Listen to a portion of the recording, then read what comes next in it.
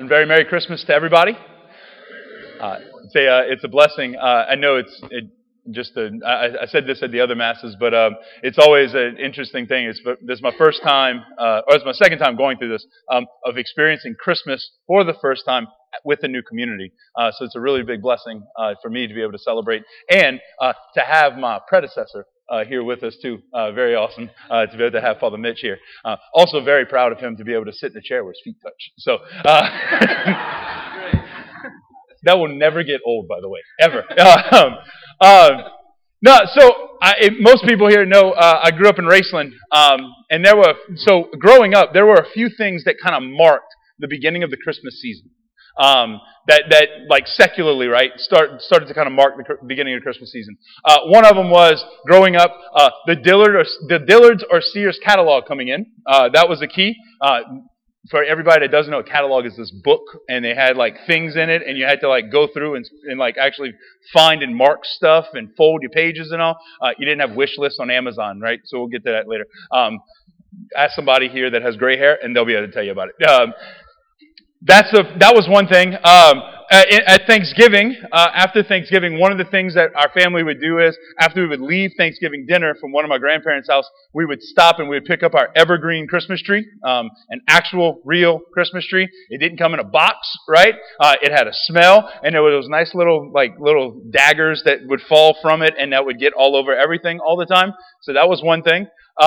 Another thing was Magic 101.9 started playing Christmas music right around Thanksgiving, right? And then that was on loop all the time in my mom's car, no matter what, especially that stupid Santa Baby song and that Mariah Carey song that I hate, right? Like all those things, right?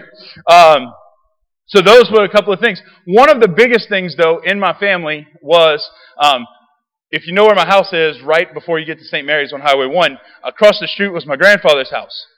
And one of the things that marked Christmas for our family when I got into like middle school and high school was my grandfather got a really, really nice, big nativity set.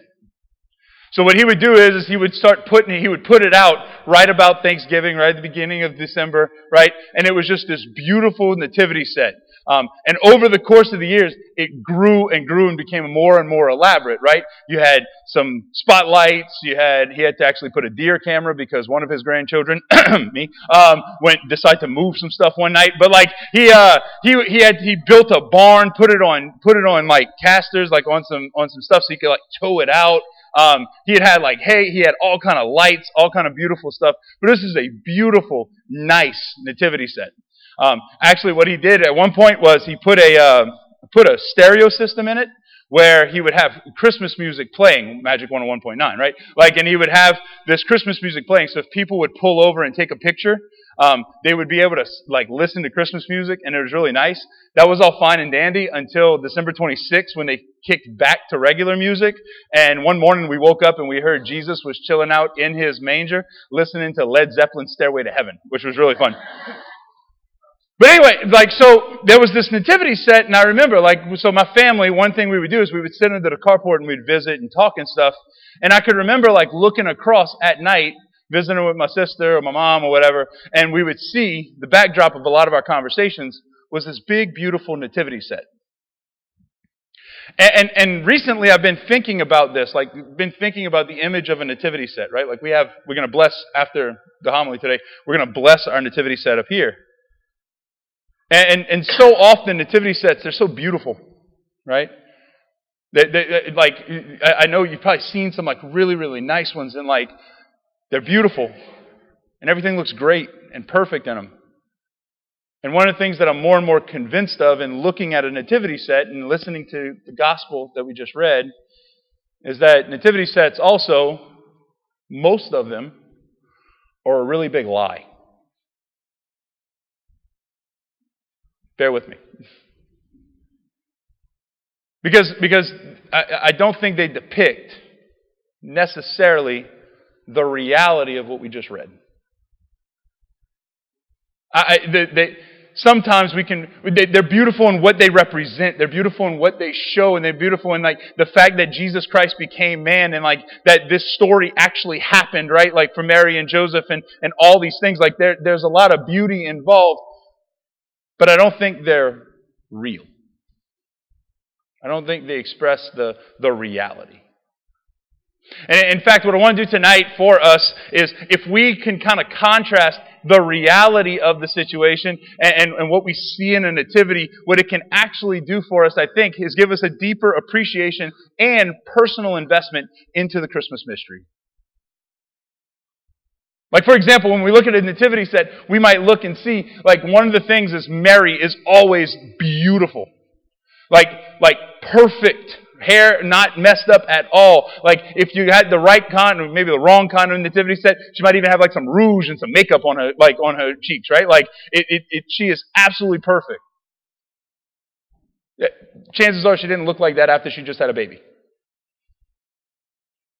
And all the moms are like, right?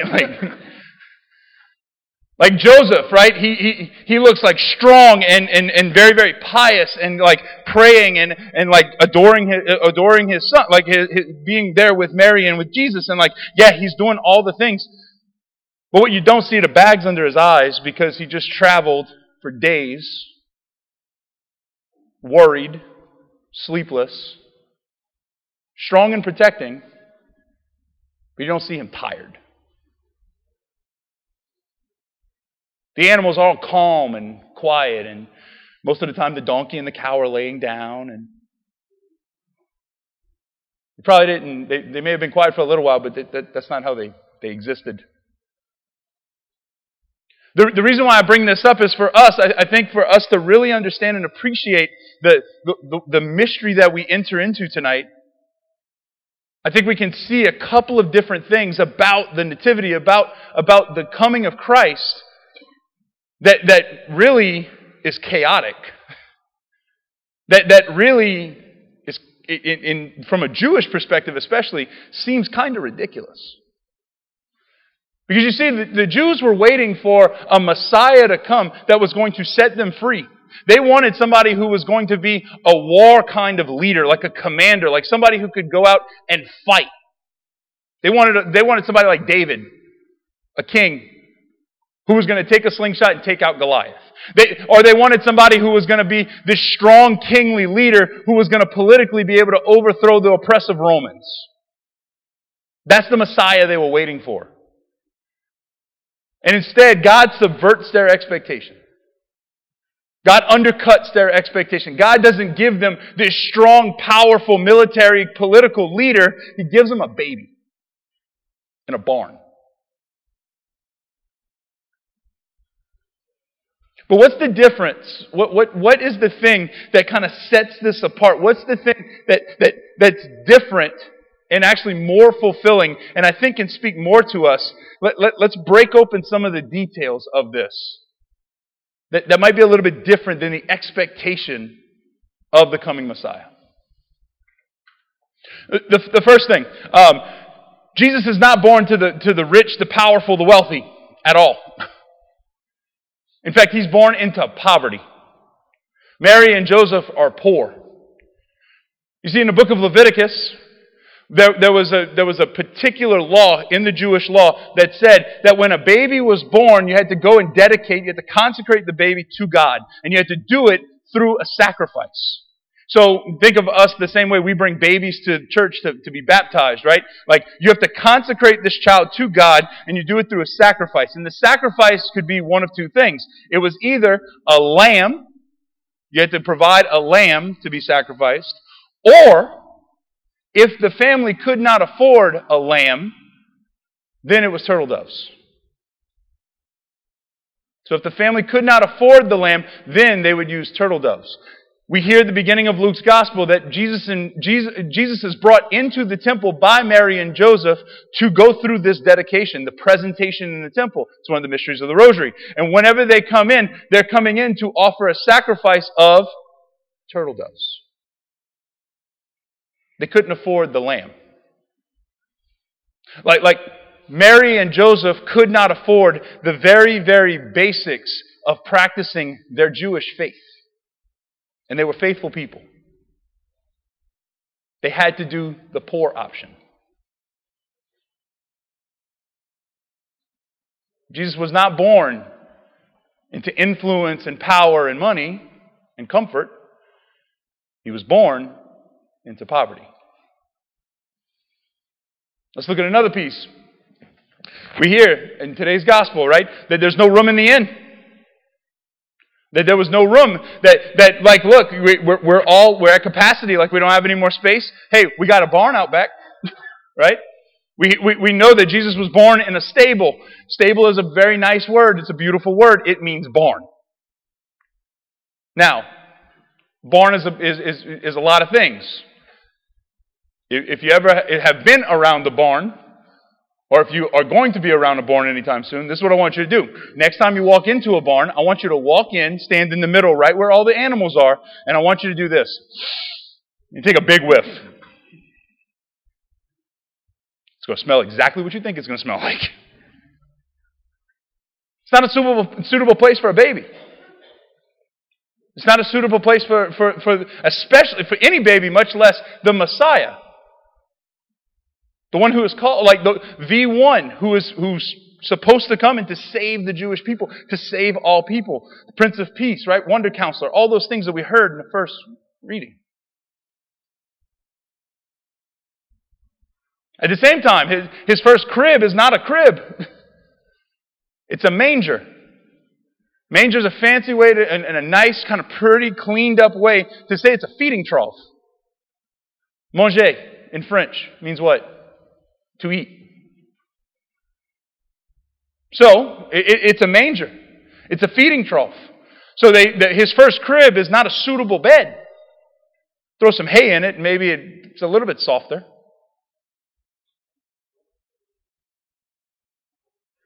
And then finally, the first guest, the end of today's gospel. The end of the gospel that we heard just now. Are shepherds.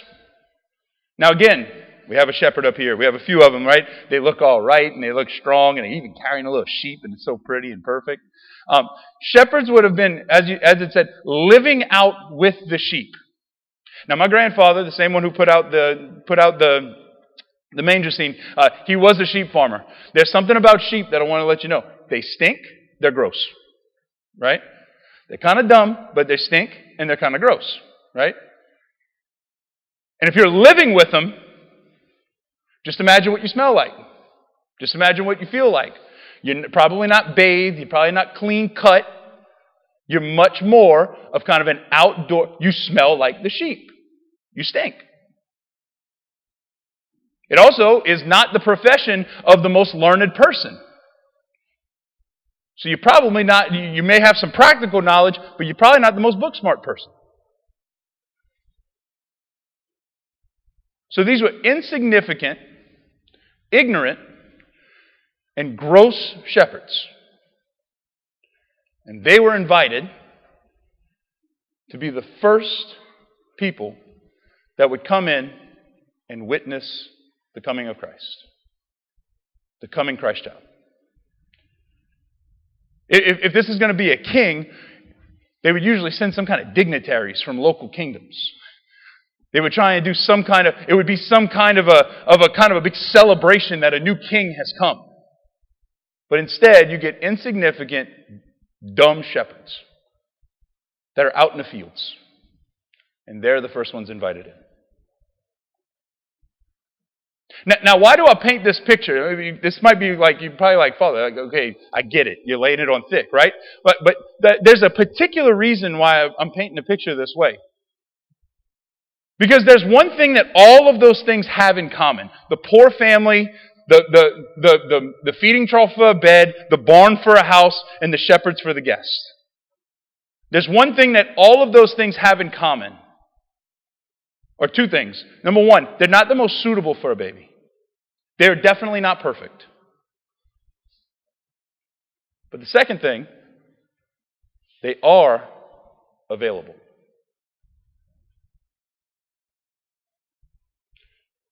The perfect houses were full. The perfect beds were full. The perfect guests were busy. All of these were at least available.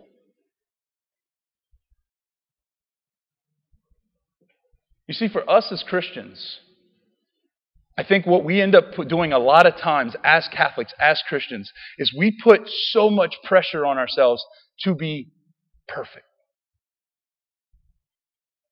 God, let me fix everything in me.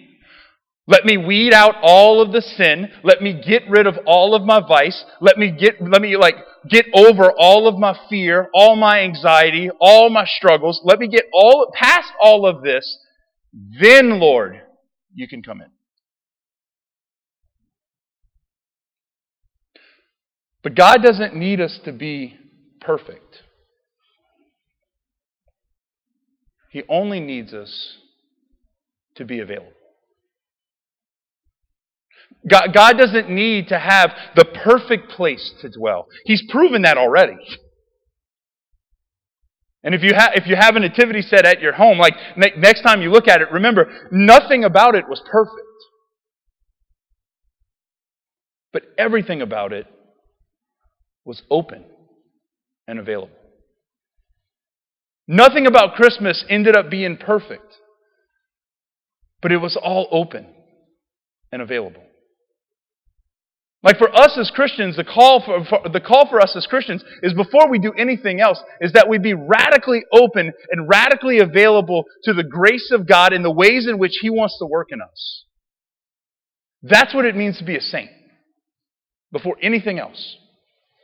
Like that's the grace of the incarnation of this feast that we celebrate today. Is that God steps down to you right where you are right now.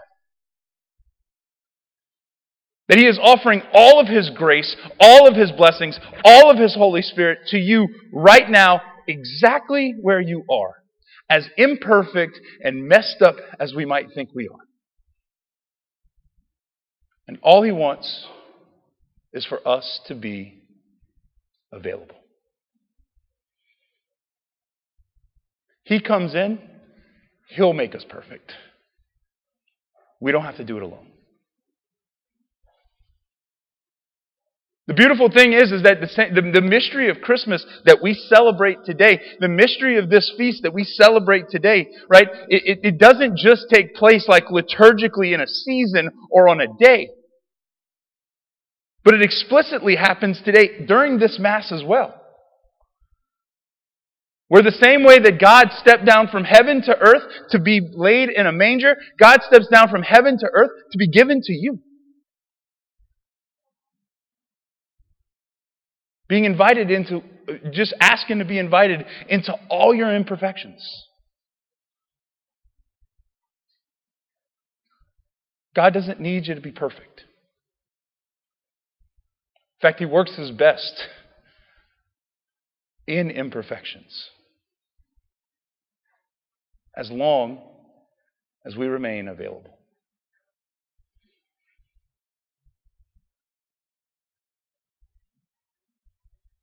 May tonight, as we come to receive communion, as we come to celebrate this Christmas mystery, as we come to celebrate the coming of the Messiah that all of creation, all of the world has ached for and groaned for, as St. Paul talks about. That groan may speak out in us as well. That, Lord, I need you to come into and speak to and work in the places that I'm imperfect. That our first step would just be to be available to the grace of God. Our hearts open and ready to receive. Nativity sets really are beautiful. It has nothing to do with the figurines.